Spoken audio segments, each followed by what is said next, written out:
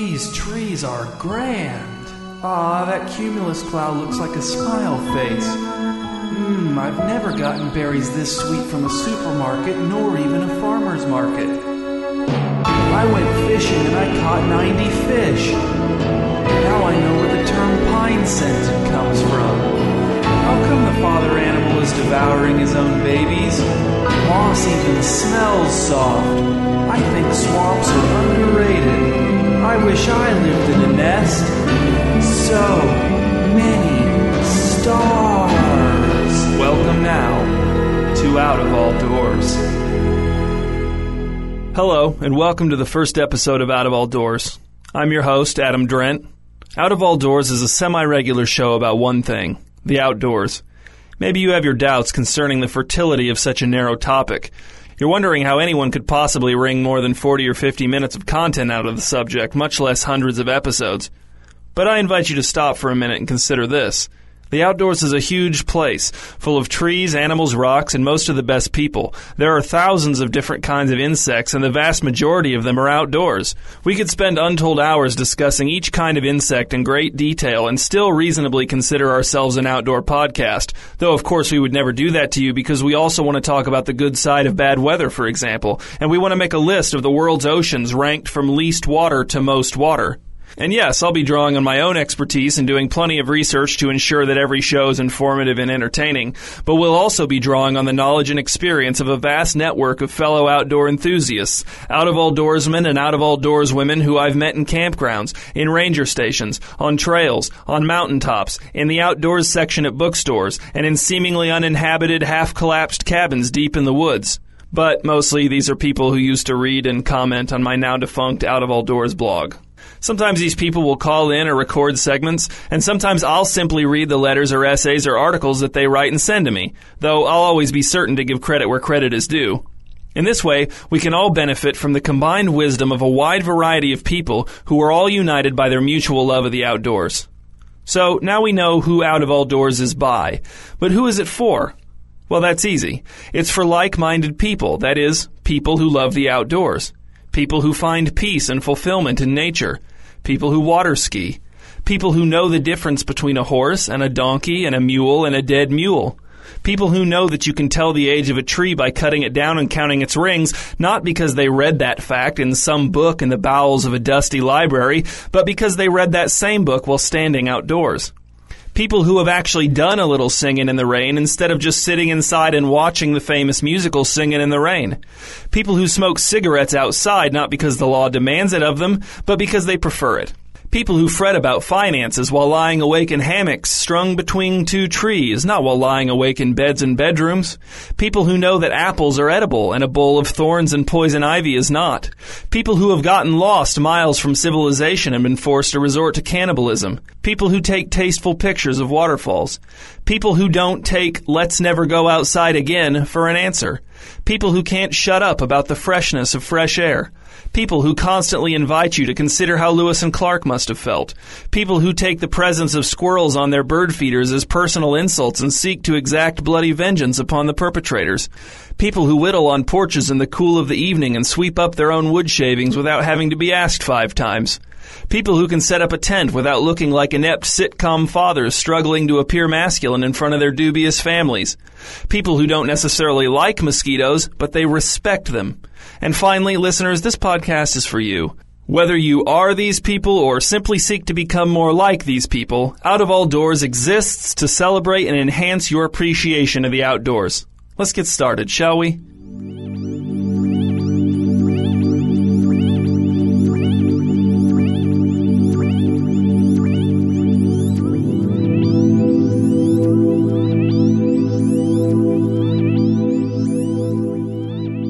So, listeners, as we embark, let's get one thing straight. Let's get one thing established. There's inside, and then there's outside. But which one is better? Because if we can't determine this now, then why go on? Well, to help us settle this ages-old debate once and for all, I've compiled a handy list of side-by-side comparisons between the two, inside versus outside. May the best place win. Number 1, outside has ancient towering pines. Inside has a wobbly stool. Number 2, outside has fresh, invigorating air, oxygen-rich and smelling of morning. Inside has the constant threat of death by carbon monoxide inhalation. Number 3, outside has trout cooking on a spit over a merrily crackling fire. Inside has an old pretzel under the couch, and it doesn't even have salt on it anymore, which means either someone licked it clean before he dropped it, or else vermin have been at it. Number 4, outside has a moose bellowing in the mist. Inside has a housefly laying microscopic eggs on your spoons. Number 5, outside has constellations of glittering stars. Inside has a dirty white ceiling, and then when you look closer, you see the unmistakable signs of severe water damage. Number 6, outside has vibrant fall foliage. Inside is a calendar with one picture of vibrant fall foliage, and the calendar is from the same bank that just denied you a loan because you don't make very much money and your credit could be charitably described as bad. Number 7, outside has no air conditioning. Inside does have air conditioning, but air conditioning isn't going to solve all your problems, buddy. Number 8, outside has sunshine.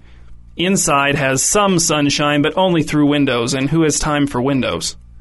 Number 9, outside has an endless variety of active, friendly people enjoying nature.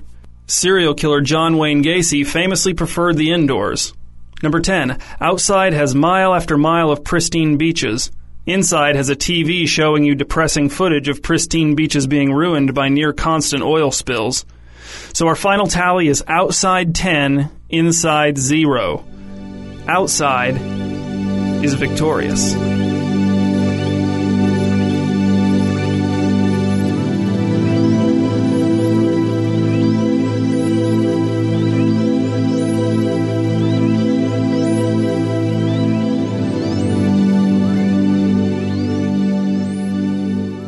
Okay, now we're going to run a little segment called Frankly Frank, where people with outdoor-related problems write into friend of the show Frank, and he answers them in the most straightforward, direct way that he knows. The first letter says, Dear Frankly Frank, every time I go out hiking, I get blisters on the back of my heels. I have almost no foot pain besides these blisters. I've tried various socks and shoes, and always seem to get the blisters in the same spots. These blisters are ruining an activity I otherwise love. What can I do to prevent this from happening in the future? And that's from Burning in New Hampshire. Dear Burning, the issue here is one of potentially action. First of all, it's difficult to do an action that doesn't result in an effect. Isn't this true? This is really what I mean when I say action. Something done to or by someone. But there's another side to that so-called coin. When that action becomes an action we take issue with, then that presents what I like to call a problem. What this could mean is any number of things, the causes and effects of which depend greatly on many, many factors. What I recommend in the meantime is to carry out the action that does best for you in a manner befitting your approval. And in that way, you'll be good. Dear Frankly Frank, I try to take my wife out camping with me all the time. At first she enjoys it, cutting firewood, setting up the tent, and just being out in nature. But soon she grows bored and wants to head back home. I've tried to help her into the outdoors by building up to longer and longer trips, but every time we head out, she only seems to want to leave even faster. We're really at an impasse here. How can we share this experience in a way that works for both of us? Wondering in St. Paul. You're wondering. Marriage. The eternal flame, always flickering, always burning, and always, shining, and shining so brightly. Watch it shine, I used to say, and still do upon occasion, when asked to do so for a fee. When I read and reread your letter, wondering, was reminded of other marriages and the similarities and differences between all of them. And there are many. It sometimes seems that we can be at odds with one another, married couples can, whereas at other times a measure of peace is found between the two parties. Fights occasionally lead to resolutions, whereas other times they can lead to escalations of conflict. There's no other way to say it. Sometimes situations improve, although they can also worsen. The situation you find yourself in is as unique to itself as it is different to every other situation other couples also experience. And therein lies the potential for changeability. Dear Frankly Frank, my brother and I just had a very successful hunt last weekend, shooting 4 deer, 3 does and a buck. Now we have more venison than we know what to do with, and we're getting bored with just venison steaks. What are some other preparation methods available? Hungry in Terre Haute. Dear Hungry, at first I'll admit I was thrown, you see, by the word dear. I thought you'd already addressed me, dear Frankly Frank, but then here you were saying dear again. Then I realized it was a different dear, possibly very different indeed. Language.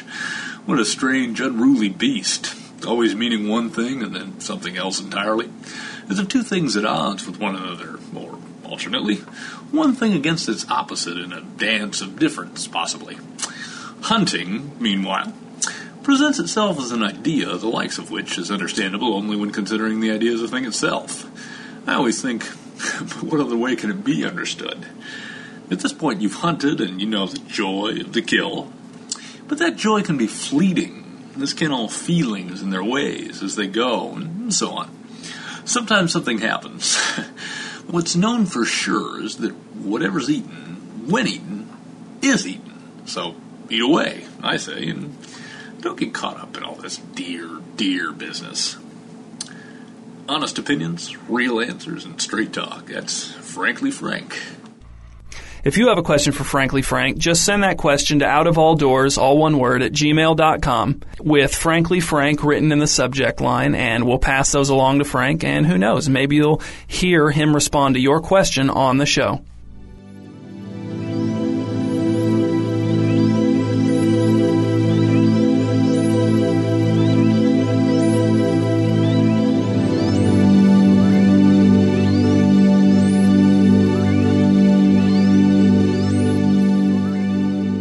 It seems like every time you decide to hike to the top of a mountain, no matter where you are, you inevitably run into the same types of people. Here are 5 of the most common. Number 1 is the Miracle Man. This is that guy whose seat broke through the floor of an airliner and fell 20,000 feet down onto the mountain up which you're hiking, and now he's sitting by the trail, still belted into his seat, looking disheveled and amazed as he feels every bone in his body, searching for brakes and finding none. Don't ask him how far you are from the top. He has no idea. Number 2 is the Penitent Sinner. This is that guy crawling up to the top of the mountain on his hands and knees in a loincloth and stopping every 100 yards to whip his own bare and bleeding back with a cruel-looking cat o' nine tails, shrieking with pain and remorse. Do not get stuck behind him. Number 3 is the German. This guy speaks perfect English without the slightest hint of an accent, but don't be fooled. He's a German. Number 4 is the Sly Jester. This is the guy who asks you to take a picture of him and his family, but when you press the button on the camera he handed to you, a tiny jet of water sprays backward out of the camera and wets your face while he and his family howl with laughter. And number 5, of course, is the sectional sofa salesman. It's true that this guy always has some great deals on sectional sofas, but think about it. How are you going to get your new sectional sofa back down the mountain?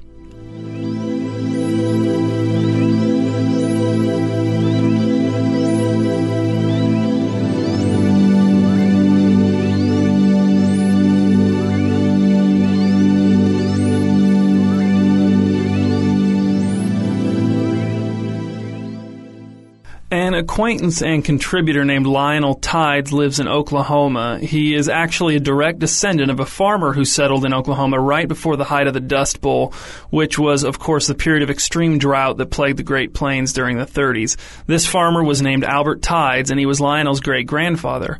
And Albert, fortunately for us, kept a diary of his experiences as a farmer during the Dust Bowl. Lionel has been gracious enough to transcribe the diary and send it to us here at Out of All Doors so that we can share it with you. Now, none of the entries are dated, and there does seem to be a fair amount of time that passes between each entry, but I think that's understandable given the circumstances at the time Albert was writing them. That said, I'm sure you'll find Albert's diary fascinating, informative, heartbreaking, and ultimately inspiring. Entry 1. Well, we got to our new property today. Flat and barren, but ours, by golly. One of the children, I think it was a boy, said, "Daddy, where's all the trees?" Before I could answer, another child said, "Daddy, where's the house?" "Hold on," I said. "Let me address the question about trees first." A third child, heedless of my warning, said, "Daddy, did Mommy really die of tuberculosis, or did you just tell us that because the truth was even worse?" "No," I shouted. "How could the truth be worse than that?" Then all the children started shouting out nightmare scenarios that could be worse than having one's mother die of tuberculosis, and I was eventually forced to spank them all. Some of them may have been spanked twice. It's easy to lose track. I don't miss being a child. Entry 2. Well, we built our house out of dirt. It's a one-room sod house. Sod, I've learned, is dirt. Everything me and the children's mother, God rest her soul, ever taught them about the importance of wiping one's feet before entering a house has flown out the window. Speaking of which, our windows are just holes in the dirt walls. I asked some guys in town if sod houses are even supposed to have windows, but I couldn't get a straight answer. Our chimney is a hole in the dirt roof, but most of the smoke from the fire stays in the house. The dirt house, filled with smoke. Last night a neighbor, Mr. Axifer, came over on his horse to say hello and to ask how come our house is made out of dirt when there's plenty of cheap lumber readily available in town. He didn't stay long, and I think it was because of all the dirt, smoke, and relentlessly inquisitive children. Entry 3. We finished our house, our real house. It's made out of boards, wooden boards. I've been tilling the fields. Soon we'll begin planting. I'm thinking wheat. Wheat, wheat, wheat, as far as the eye can see, this year and every year after for decades to come, passed down from generation to generation, my sons and their sons and their sons and their sons, all growing wheat in these fields. There may come a day when I will be tempted to try growing something else, maybe some corn or soybeans or what have you, but I will be strong and I will plant wheat and the nourishing rains will come and the wheat will grow and me and my family will get rich from wheat, rich enough to have a house with a properly functioning chimney, because this confounded wood house's chimney is blocked or something and the house is filling with smoke even as I write this. Why? Entry 4. It's been a while since I've written in this thing. The fields have been tilled and planted, and now we wait. We wait for rain. One of my children told me it was raining yesterday, but when I ran outside to see, it wasn't raining. So either it stopped raining that quickly, or it was never raining at all, in which case my child has gone insane, is a malicious liar, or does not know what rain is, which hardly seems possible, because I'm almost certain I remember this particular child experiencing rain on multiple occasions prior to the move, and seeming to have a passable understanding of the concept of rain during our many recent nightly discussions of rain, and how much we want it, and how we're all doomed if we don't get some. Then last night I woke up because I thought I heard thunder, but it was just the sound of the top of our chimney collapsing inward, the rubble getting stuck halfway down and the house filling with smoke almost instantly. One of the children said she missed the dirt house. Then another child said he was scared of rain. Then a third child said we should have planted pretty flowers instead of boring wheat. Then Junie, the youngest, said, "Dad, I had a dream that Mom was alive, and she was here, and she was dusting the house, dusting everything, top and bottom, but no matter how much she dusted, more dust appeared, and the dust started to pile up on the mantel, and on the coffee table, and on the entertainment center, and Mom started to cough and cough." The whole family was silent for once, which was nice, but also eerie. Then Junie said, "And then a giant dust storm came and destroyed our wheat crop." I gave each child a personalized scolding and sent them all to bed. Okay, well, that's powerful stuff. Thank you to Lionel Tides again for sharing this touching and informative link to his family's past, and we'll hear more from Albert and his family next time on Diary of a Dust Bowl Farmer.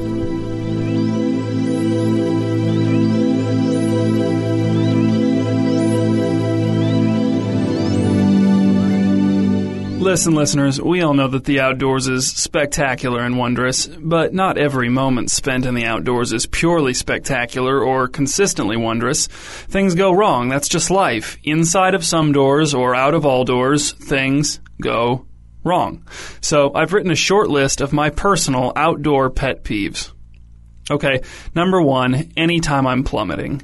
Number 2, when the kindling is too wet to use to make a fire, but too dry to drink as a beverage. Number 3, when an elk has been grinning at you for 10 minutes, but as soon as you get the camera out, he just goes back to regular old dumb elk face. Number 4, when you're so overwhelmed by the beauty of the view that you forsake all of your worldly possessions. Number 5, when no matter where you move, the smoke from the campfire seems to follow you, but you can't say anything about it to your friends because smoke isn't sentient, and they'll think you've gone insane, and they'll tie you to a tree and leave one guy to guard you with the hatchet while the others go looking for help. Number 6, when wind goes right through your windbreak like it's not even there. Number 7, when a hunter mistakes you for a deer and forcibly interrogates you for information regarding the potential whereabouts of any and all enormous bucks in the area. Number 8, when you drink water straight from a mountain stream and it still basically just tastes like water. Number 9, when it gets dark just as the sunset was getting good. Number 10, when you get to the summit of a mountain, only to discover that it's a false summit, and the real summit is down by the parking lot, and you could have conquered it with ease and been back on the road hours ago. So, those are just a few of my outdoor pet peeves, and there are plenty more where that came from, trust me. Maybe I'll share some more next time. If I'm in the mood, that is. If you have outdoor pet peeves and you'd like to share them, send them to outofalldoors@gmail.com, and I'll read them quietly to myself while reclining on my bed and looking at my laptop computer monitor.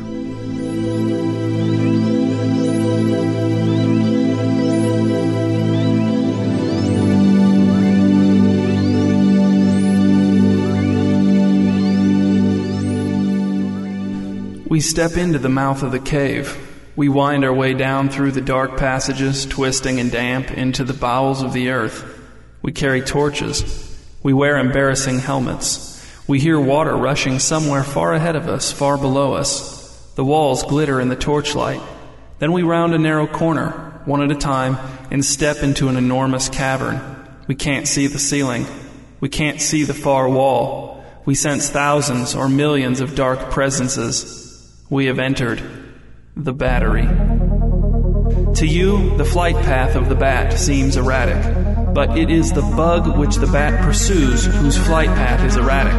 It is the bug which the bat pursues who doesn't know how to fly normal. The bat is not too proud to adapt his flight path to match the bug's flight path so that he, the bat, may chase down and devour the bug.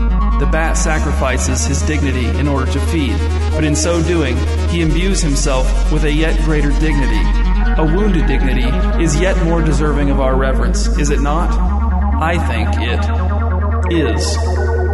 Behind me, in a darkness so deep it's literally the color black, I hear a rustling, a feverish flapping. I see nothing, but I sense the movement, like a ripple across the surface of that aforementioned blackness. I shudder. What could it be? A horrific bird? An old broken old kite? A wind-blown newspaper with a depressing headline? Oh no, I hope it's not a flag. At last I feel it, fluttering against my face, squeaking, buffeting my scalp with fragile leathery wings. It's a bat. Oh, thank goodness. It's a bat. Can I keep him? Asks your son. He followed me home. Somehow, before he even lifts the corner of the box lid so you can peek inside, you know it's a bat. Your son lifts the box lid and two gleaming bat eyes gaze up at you. Why did you assume it was a bat? How could you know? The word sonar reverberates through your mind, but you wisely reject it as a reasonable explanation. That's stupid, you say out loud, to yourself, but your son's face registers pain, and you realize that he thinks you've called the bat, and worse, his desire to possess the bat, stupid. But then you realize that you do consider his desire to possess the bat stupid, so you clarify. Son, the bat isn't stupid, but it is foolish to think you can own a bat. Do you understand? Your son looks down at the box in his hand, peering inside through the cracked lid. I understand, he says, but you have no idea if he really does, and, knowing him, you never will know if he understands. Why did you even ask him if he understood? You knew what his answer would be, and you knew you'd doubt that answer. Listen, son, you say, the last thing this family needs is more complication. Let's set him free. You and your son go into the backyard. It is dusk. If any time of day is bat time, this is it. Take the lid off now, you say. Your son lifts the lid. Nothing flies out. You look down into the box. The box is empty and there is a hole chewed through the bottom. You turn and look back at your house. There's a light on in the kitchen and another in the upstairs bedroom. The house looks as it usually does, but you know that it is not as it usually is. There's a bat in it. You sincerely hope the bat heard you say, "The bat isn't stupid," before it escaped. The man played charades with his wife and another couple.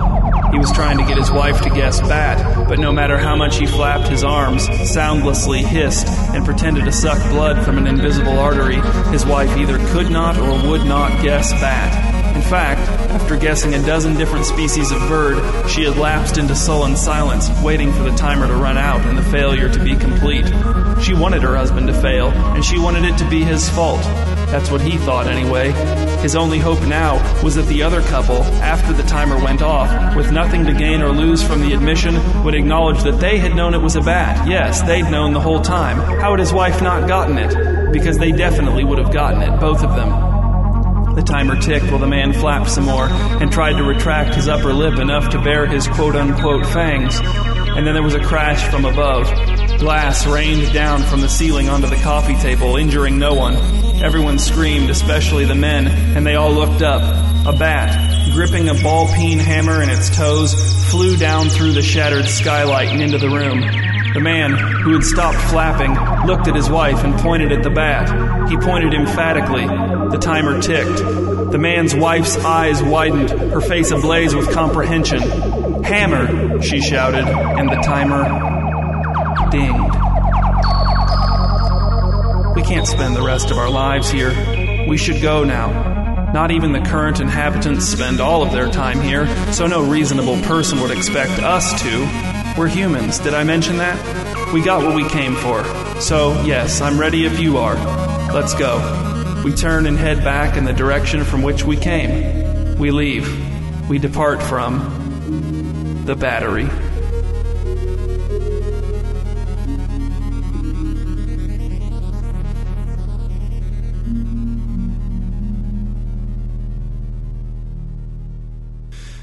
And now I welcome you to the Saint's Bestiary. The Saint is a mysterious figure who I really don't know much about. In fact, the only information he wanted me to impart to you, the listeners, is that he sometimes goes out into nature with groups and sometimes goes out into nature by himself.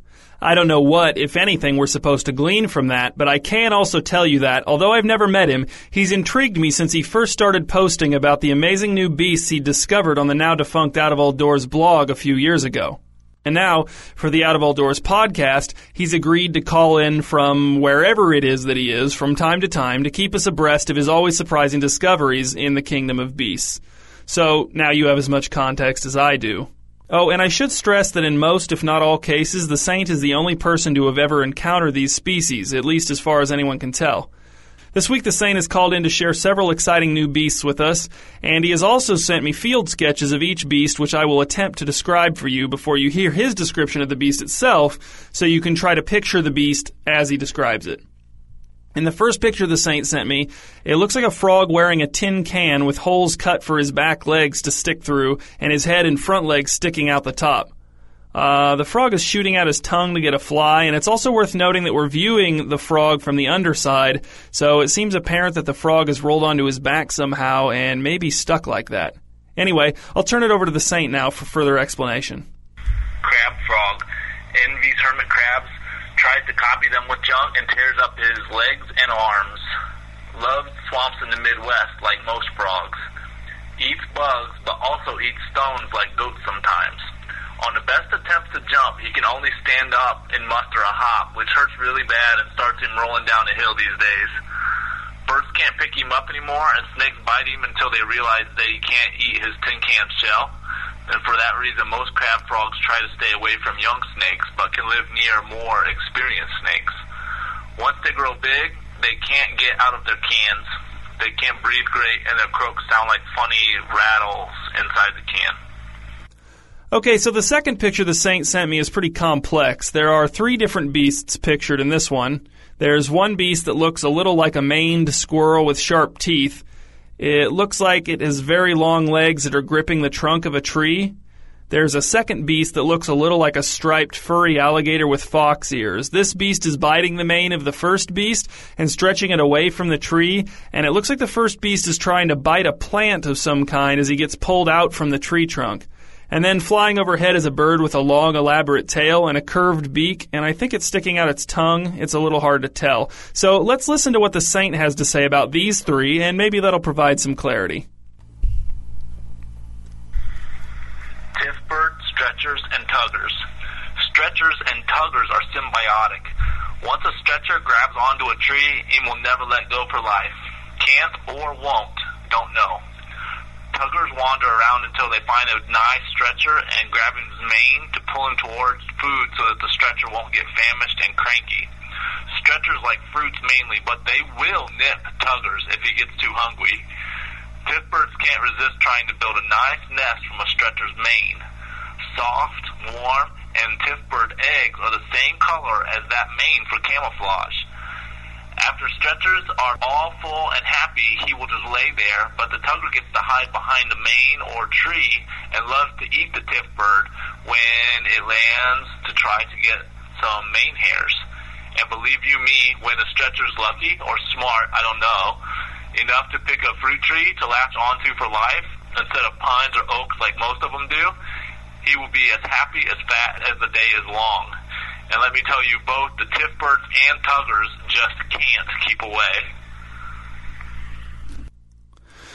Well, I don't know how much clarity that provided, but we here at Out of All Doors want to thank the Saint for sharing his incredible, almost unbelievable findings with us, and we always look forward to hearing about the new species of beast that he'll find next.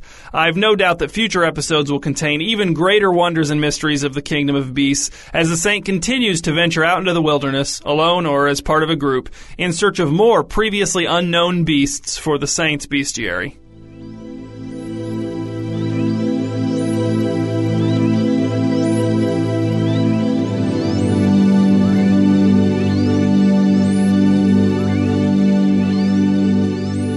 Out of All Doors' list of sponsors who sponsor the show is only one sponsor long. That sponsor? Featherwood Frames. And they don't really sponsor the show so much as they have one advertisement on the show that I do because I want to, because they make amazing glasses out of wood, and because I'm friends with Featherwood Frames founder and true Out of All Doorsman Dave Flowers. Here are some things about Featherwood Frames Dave insisted that I mention. The glasses frames are made entirely out of local wood. Local, in this instance, means Southwest Ohio. Not local to me, certainly, and perhaps not local to you either, but it's local to Featherwood Frames, and that's what matters most of all. And the glasses are made using human-powered tools.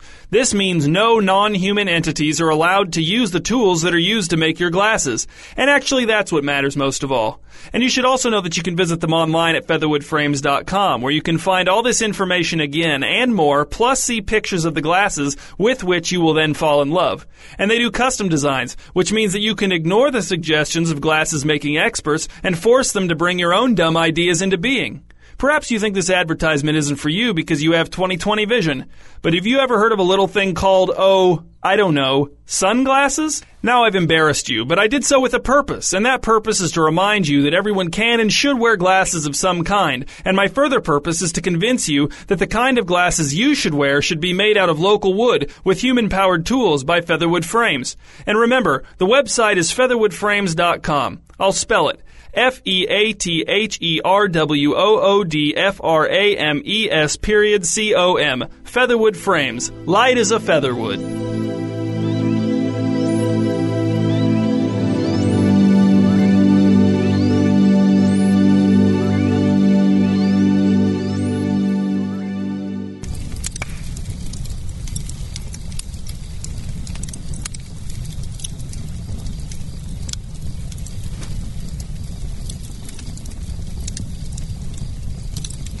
And now, be welcomed to the Campfire of Chills.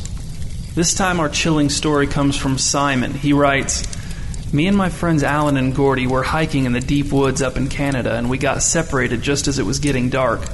I called out for them for a long time, but I didn't hear any response. I tried retracing my steps, hoping they'd do the same, but I just got more lost, and the woods got darker and darker. I had just decided that my only option was to lie down and wait for sunrise when I heard footsteps coming toward me through the darkness. I didn't call out. I didn't want whoever was carrying the lantern to find me. But the lantern was coming right at me, as if whoever it was knew exactly where I was standing. I tried to hide behind a tree, but when I peeked around the trunk, just a few yards away, I saw the figure standing still, facing me and holding the lantern up at shoulder height. The figure wore blue and yellow rags and had long yellow hair. I almost collapsed in terror. 'You will never see Alan or Gordy again,' said the figure. Then it turned to walk back into the woods. 'Wait,' I managed to call out. 'Who are you?' 'I am Marvuk,' said the figure without turning around. Then Marvuk walked away into the forest, and after a while the light disappeared. But Marvuk was only half right. He was right that I never saw Alan again. But 8 years later, I was at the airport in Jacksonville, and Gordy walked right past me. I turned around and chased him down and asked him to take a picture with me. He seemed really nervous and refused to pose, but I snapped a picture of him with my phone in the middle of the argument. He stormed away, but I had my picture. The first chance I got, I went back to the place we'd been hiking in Canada the night I had my encounter with Marvuk. I went out into the woods, more or less where we'd gotten separated, and I waited for nightfall. As soon as it got good and dark, I started yelling, "Marvuk! Marvuk!" Soon enough, I saw the light approaching through the woods. I was a lot more conscious of how slow Marvuk was this time. Eventually, he made his way to me. He looked basically the same as I remembered him. Same blue and yellow rags, same long yellow hair. "Who are you who calls out for me in the night?" asked Marvuk. "How do you come to know my name?" "We've met before," I said. "And you seek me again?" asked Marvuk. He seemed genuinely confused. I said, "Yeah, I wanted to show you something." I got out my phone and brought up the picture of Gordy. "You told me I'd never see my friends again, but look who I ran into in the airport in Jacksonville, of all places." Marvuk squinted at the screen of my phone, lowering the lantern down near his waist so there'd be less glare. "The picture is blurry," he finally said, "and it's been, 10 years? 8 years, I said, and that is clearly Gordy. I know it. You know it. Just admit you were wrong." "I'll admit a striking resemblance," said Marvuk, "but that's it." "Fine," I said, "but you know that you were wrong. That's all I wanted." "I know that you believe to know that I was wrong," said Marvuk, and with that, he turned and walked off into the forest. And thank you to Simon for writing that terrifying story into Campfire of Chills on Out of All Doors. And if any of you have any terrifying stories for the Campfire of Chills, be sure to send them to outofalldoors@gmail.com.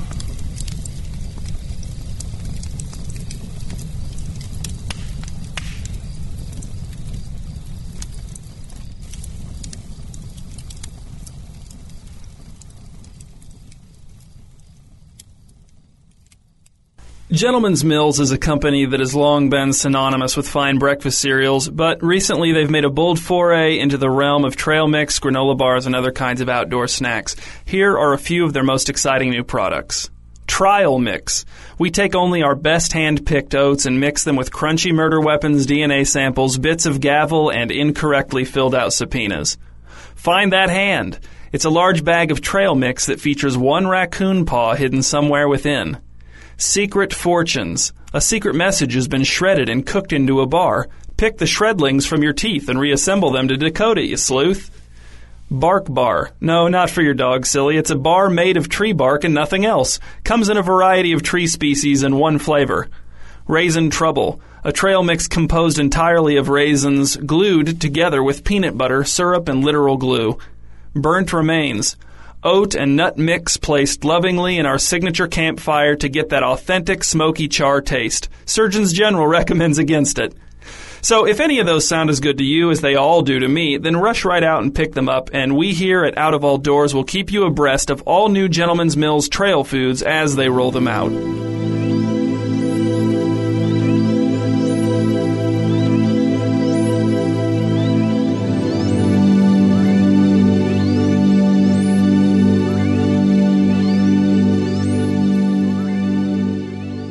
Next up is a little segment called Woodsman Wisdom from our friend Eugene in Portland, Maine. He's written in to share some of his woodsman wisdom with all of us, so I'm just going to read his letter and hopefully we'll all benefit. He writes, "Hi there, Adam. This is Eugene up in Portland, Maine. I wanted to write in with some tips on starting a campfire when you found yourself stranded in the middle of the woods. Now, let's assume you've gotten yourself in a pickle. You found yourself out in the woods without the proper survival gear and you're going to need to camp for the night. You've got no lighter, no matches. Should have thought ahead, right? Okay, so what you want to do is acquire the following objects. 1, a car battery, 2, cell phone battery, and finally 3, an old dumb book. The genre shouldn't matter too much, but the older the better. I like a good history book because, boy, it's only a matter of time until that book is just that. History. First, you'll want to disassemble your phone and get the battery in there. You'll need to be sure you brought the right tools along, many of which are proprietary and will need to be purchased ahead of time from your phone's manufacturer.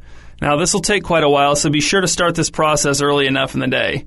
Once you've got that, then go out there and forage that forest like an old-fashioned gatherer. Once all of the devices have been collected, what you're going to want to do is go ahead and get out your matches. You'll use those soon. Okay. First, you're going to want to use the car battery as a makeshift nature table to set your old stupid book on. After that, and here's the fun part, rip her up. And he's capitalized, rip her up. Tear those pages out like the hearts of so many teenaged lovers. Now, you might be wondering what you'll be doing with a cell phone battery, right? Well, don't. Cease wondering now. Just forget about it. You're not going to need it, so you may as well just get it out of your head right now. The sooner you let go of that grand mystery, the sooner you can get on with building this fire. It's getting dark, and that half a cheesy double beef burrito isn't going to reheat itself. Okay, now what you're going to want to do is take your matchbook and set them book pages alight. Soon you'll notice a fire will appear, and as a bonus, once your book pages sizzle out, you'll find that nature table will take on the burden and you'll have warmth for hours. Now just sit back, take a deep breath, get them whistling lips wettened, and bask in the glory of living off of naught but God's creation. Eugene. Okay, well, thank you, Eugene. I'm sure we'll all look forward to more woodsman wisdom from you in the future.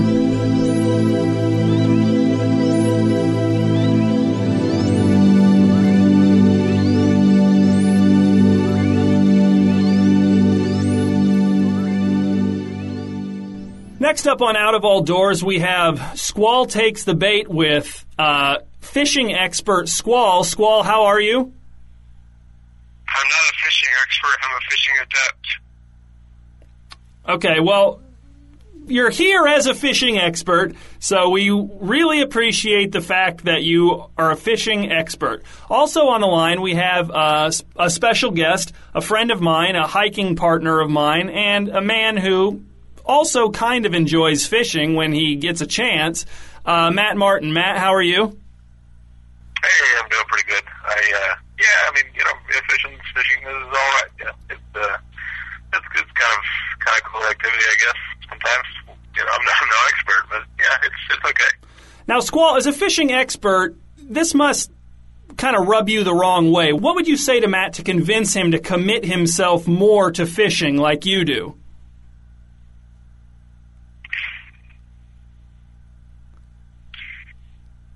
You can give a man a fish, he'll eat for a day. You can teach a man to fish, he'll eat for a lifetime.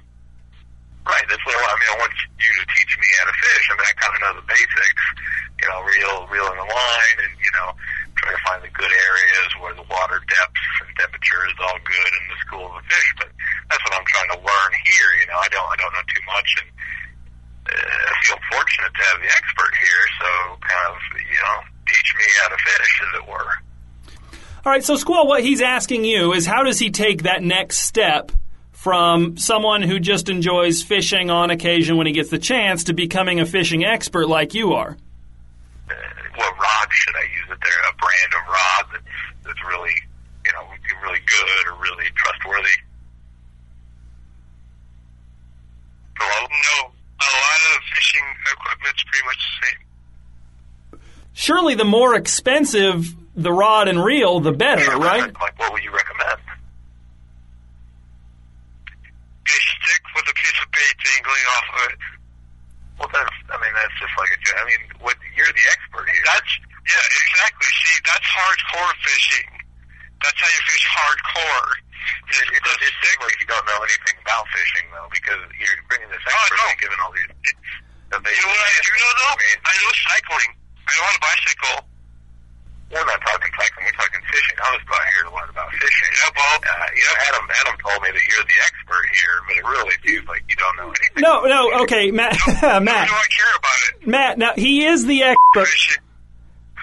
Squall, you're making me look bad because I told him that you were the fishing expert and that he was supposed to learn from you, and you're not getting it.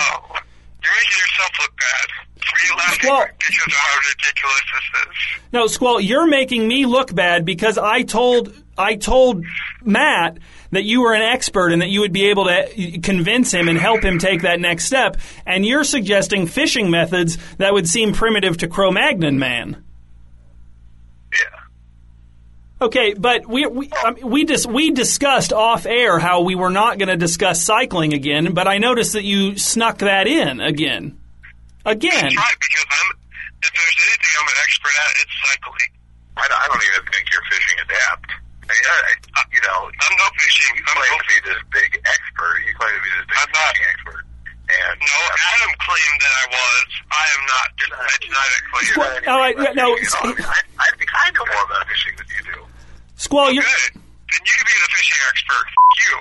he invited me on here. He said, yeah, we're going to talk about fishing. I got this fishing expert. I'm like, okay, well, the fishing's all right. I guess I can learn about fishing. I'm not against that.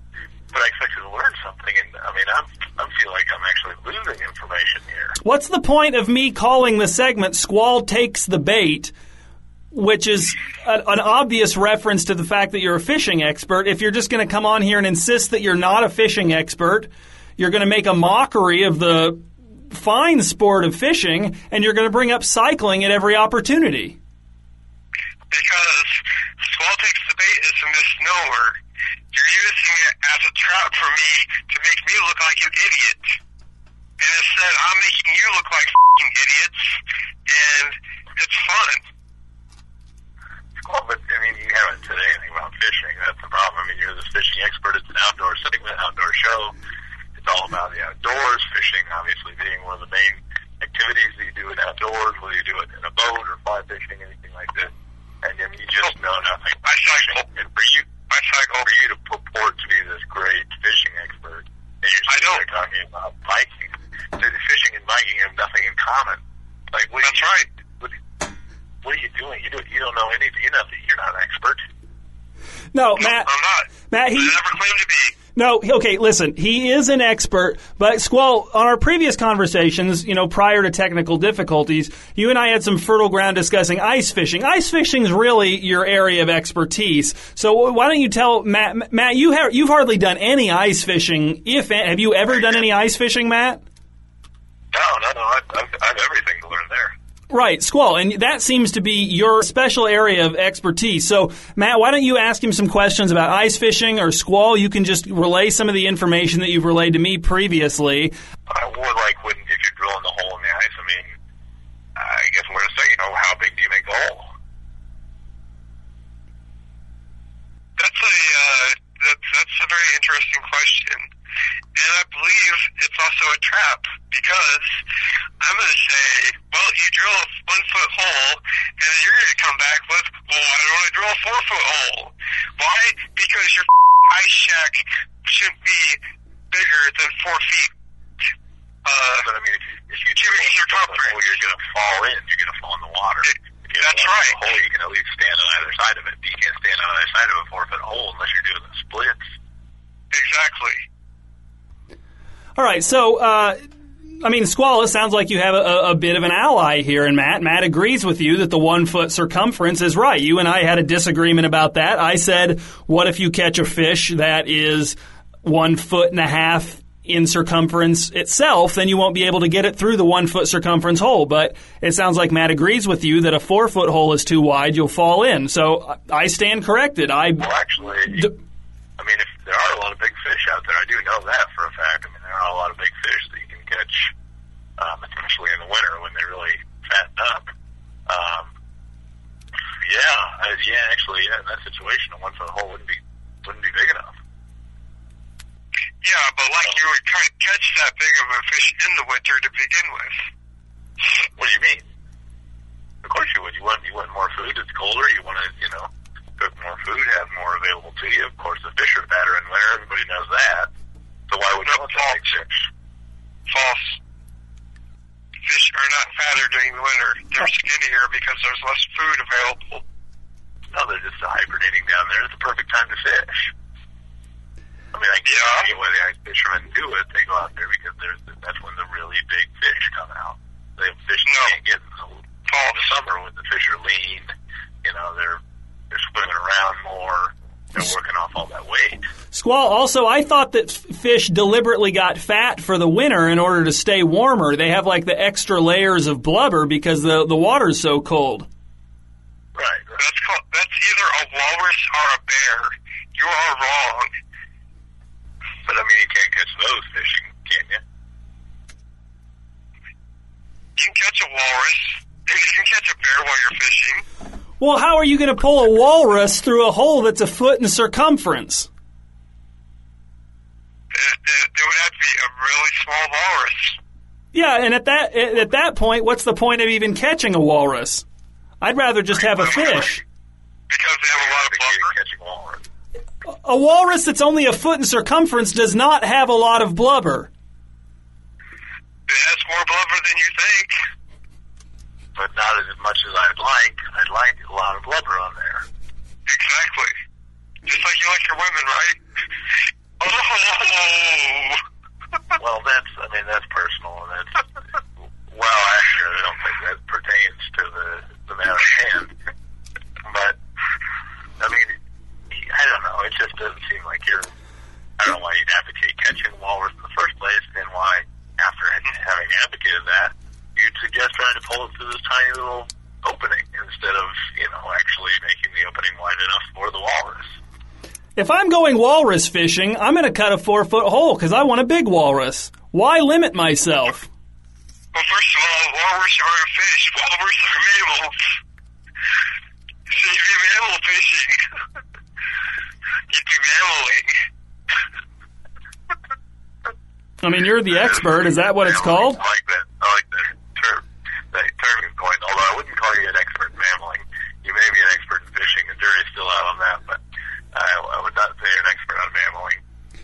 But I mean, whether a walrus is a fish or a mammal, regardless, it's still, your method of catching is, I don't know. I don't know that I'd recommend, I don't know that I'd share this information. If someone asked me, hey, how do I catch a walrus? It'd be this kind of neat little serendipity, this coincidence. Oh, I just recently talked to a fishing expert who's talking about catching walrus. I don't even know that I'd share that tip because it seems so wrong. Well, then don't. That's your choice. All right, let's move on from hole width. And I just want to... All right, so this came up briefly, both previous failed attempts to record this segment. But I just kind of want to hear what Matt has to say about it. Now, I don't want to put words in your mouth, Squall, but I believe you said that as relates to ice fishing, it's okay if the ice is 1 foot thick to load your family into a car and drive the car on the ice. No, I did not say that. You're putting words in my mouth. I said I don't want to put words in your mouth, so you tell me what you said. Did. Well, I'm sorry. What I said was it's okay to drive on the ice with a car when the ice is a foot thick in total. How is that different than what I just said? Because I didn't say put your family in the car, be irresponsible about it. Well, if it's okay for me to do, why is it not okay for me to take my family too? Because of the added weight in the car? How big do you think my family... It's not recommended. How fat do you think my family is? Very fast. Jeez, Squall. So, you're on thin ice here, Squall, to use the turn of phrase. That's applicable to the current conversation. But, I mean, I was wondering that too, like, how do you get out onto the ice? I see these guys out in the middle of the ice, and I wonder how they get out there. Do they drive some giant trucks with their family out on this ice on their... Apparently they do. Apparently they just drive. No, they don't. They walk. And, they walk. Learn how to ice fish. They walk. We're trying to learn how to ice fish, but you're just being belligerent. You say they walk. I'm being belligerent because you're being wrong. That's when you need to teach us, because you're the expert here. Exactly. They don't take their families. They don't take large trucks. All right, well, this has been Squall Takes the Bait on Out of All Doors, and hopefully Squall will be able to join us again next time, and maybe Matt too. So, Squall, do you want to sign off? Squall signing off, and make sure you listen and subscribe to all his other ridiculous podcasts. All right, hey, Squall, will you do that again? I'm going to do it, and you say this is fishing expert Squall signing off. This is Squall signing off, and make sure you listen and subscribe to all his other ridiculous podcasts. No, I want you to describe yourself as a fishing expert, just to kind of reiterate that. I won't do it. I refuse. Well, the whole segment will be lost, and then the podcast will get aired. Yep, well, that's your own fault. Hey, Squall, just for no reason here, just be quiet for a second, and then clearly say the words fishing expert, and then be quiet again for a second, okay? Ready, go. Fishing expert. All right, perfect. So what I'm going to do is I'm just going to edit that out, and I'm going to put it in front of your name. So when you say this is, and then I'm going to edit in fishing expert Squall, and it'll be in your voice, so it'll sound like you called yourself a fishing expert. So that'll be perfect. Thanks. All right, so Matt, you want to sign off? Yeah, sure. This has been it. And, hey, Squall, please, this is my sign off. I mean, I can't say I really learned a lot today, but I don't know, maybe something will come by later. But yeah, generally, enjoyable, kind of like fishing, I guess. guess. It's okay. It doesn't hurt. This is fishing expert Paul signing off, and make sure you listen and subscribe to all his other ridiculous podcasts.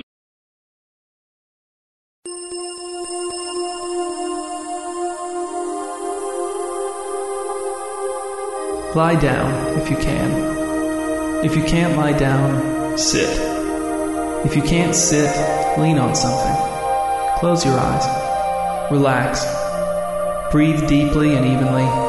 Allow your mind to stretch out far beyond the borders of your skull. Allow your mind to see vividly, in detail, in full color. You are walking through a meadow. You are wearing your favorite clothes, including your favorite glasses and your favorite ankle brace. The sun is either rising or setting. You can't tell which, since you don't know which direction you're facing. But you check your favorite watch and see that it's 8:30 in the evening. You pause to deliberate, thoughtfully considering this new information. After several minutes you say, "It must be sunset," and you continue on your way. The grass in the meadow is tall, reaching past your bare knees. Your knees are bare because your favorite pants have huge holes in them. The holes are all over, really, but especially at the knees. These are the pants you put on every morning during the war. But don't think about wars, please. Think about a green meadow at sunset in the early summer. And you're walking through it. Your stride slow but confident. You savor every second, but you're not conscious of how those seconds are slipping ceaselessly into the past, never to be savored again. That's the last thing you're focusing on right now. You smell flowers, but you don't see them. Does that mean they aren't there? I suppose that depends on how much you trust your nose. I can't tell you how to visualize trusting your nose. This is one of those rare decisions you get to make during this visualization exercise. You walk up a gentle incline, and when you crest the hill, there on the other side are some blue and yellow flowers. Your nose was right this whole time. If you were one of those people who decided not to trust your nose, maybe next time you will. Maybe next time you're tempted to not trust your nose, you'll remember the shame and humiliation of this moment. You put your hands on your hips and, standing on top of the hill, feeling the wind ruffling your favorite wig, you survey the flowers spread out before you. It's not really in the spirit of this exercise to count them, but you do. There are literally 16 of them, so at least it doesn't take you too long to count them. You count them again just to be certain, which is even less in the spirit of this exercise. This time you count 17 flowers, which prompts you to count them for a third time. This time you count 11. You decide to move on. Rather than walk down the hill and through the flowers, you turn to your right and walk along the ridge of the hill. The sky, which is above you, is red, yellow, and orange in unequal proportions. If the sun had a face, its expression as it sinks toward the horizon would be drowsy but still retaining a spark of mischief. But the sun has no face. We'll save that kind of thing for a more outlandish visualization exercise. This visualization exercise is still rooted more or less in reality. But that doesn't mean it can't be fun. Look, there, running toward you. It's a young man carrying a folding card table under one arm and the game Connect 4 under his other arm. The fact that he can run so nimbly while carrying these items is, admittedly, slightly outlandish, but come on, it's not on the same level as the sun having a face capable of complex and subtle expressions. The young man stops a few yards away from you and begins to set up the card table, carefully laying Connect 4 in the grass by his feet. You ignore the young man with the card table and Connect 4, veering a few feet out of your way to avoid him. He's only here to prove that fun is possible in this world, but we're not going to spend time visualizing a game of Connect 4, for heaven's sake. The young man watches you forlornly as you walk away along the ridge. Who is that person whose pants are more whole than pants? He whispers to himself, but a traitorous breeze carries his words to your ears, and by that I mean that you hear what he said about your pants and about how they're more whole than pants. But you aren't offended. You aren't insulted. You aren't made self-conscious. You aren't embarrassed. You don't feel compelled to obtain less revealing pants. You don't even turn around so the young man can see how little you're affected by his judgmental remark. Soon the ridge begins to angle down toward a stand of tall trees surrounding a dark pool of water. You walk in among the trees and up to the edge of the pool. It's dark among the trees, their trunks, branches, and leaves blocking the fading sunlight through sheer opacity. Ha ha! Sheer opacity could be an oxymoron if you go with the primary definition of sheer on dictionary.com as opposed to the third definition, which is how I meant it. A mosquito lands on your neck and sucks out a small amount of your blood. But a funny thing happens. The spot where the mosquito bit you becomes the least itchy spot on your entire body, which isn't to say that the rest of your body is itchy. Not at all. It's just that the spot where the mosquito bit you is particularly not itchy. Some outlandish things do happen in this visualization exercise. There are several lily pads on the surface of the pool. On one of those lily pads sits a fat frog, although he isn't really fat for a frog. His fatness is just a typical characteristic of his frogness. The frog regards you and you regard him. You wonder why the frog is there. Is that frog actually some guy somewhere else in the world listening to a visualization exercise wherein he is being told to visualize himself as a frog on a lily pad, looking at a person in horrendously tattered pants of an indeterminate material? You ponder this, a pained expression on your face. Don't hurt yourself, haha. You take off your favorite shoes, favorite socks, and favorite ankle brace, and you roll your favorite pants up above your knees and you sit down at the edge of the pool. You lower your legs into the cool water. Your feet don't touch bottom. They just dangle, your heels bumping against the slick rock wall of the pool. But you don't worry about something biting your feet. You don't worry about something grabbing your ankle. You don't worry about possible contaminants in the water coming into contact with your leg skin. You don't worry about the pool of water flash freezing around your legs so that you're stuck there until a thaw, which, who knows when that will be. There are so many things you don't worry about. We don't have time to list all of them. I'm not saying you're entirely without worry. I'm just saying you're not worrying more than you're worrying, and that ain't bad. Now, listener, it's time for you to come back to the real world. It's time to draw your consciousness back within the confines of your skull, to open your eyes and use them for seeing. It's time to sit up, stand up, and go about your day. But as you do, listener, let the peace of being out of all doors go with you, even when you're inside of one or more doors.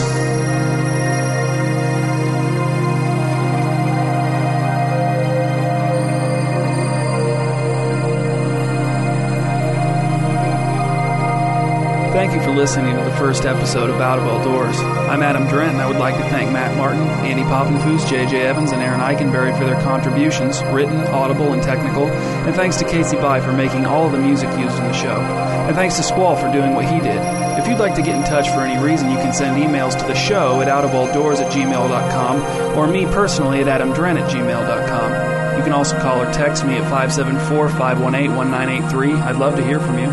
And be sure to check out my website, hugepop.com, where you can find links to my other projects, including Bedtime Stories, One Man's World, and the music I make as the Mispronouncer. Bedtime Stories and One Man's World are also on iTunes if you search for them under podcasts, and a Bedtime Stories app is also available for all smart style phones. We'll be back eventually with episode 2 of Out of All Doors.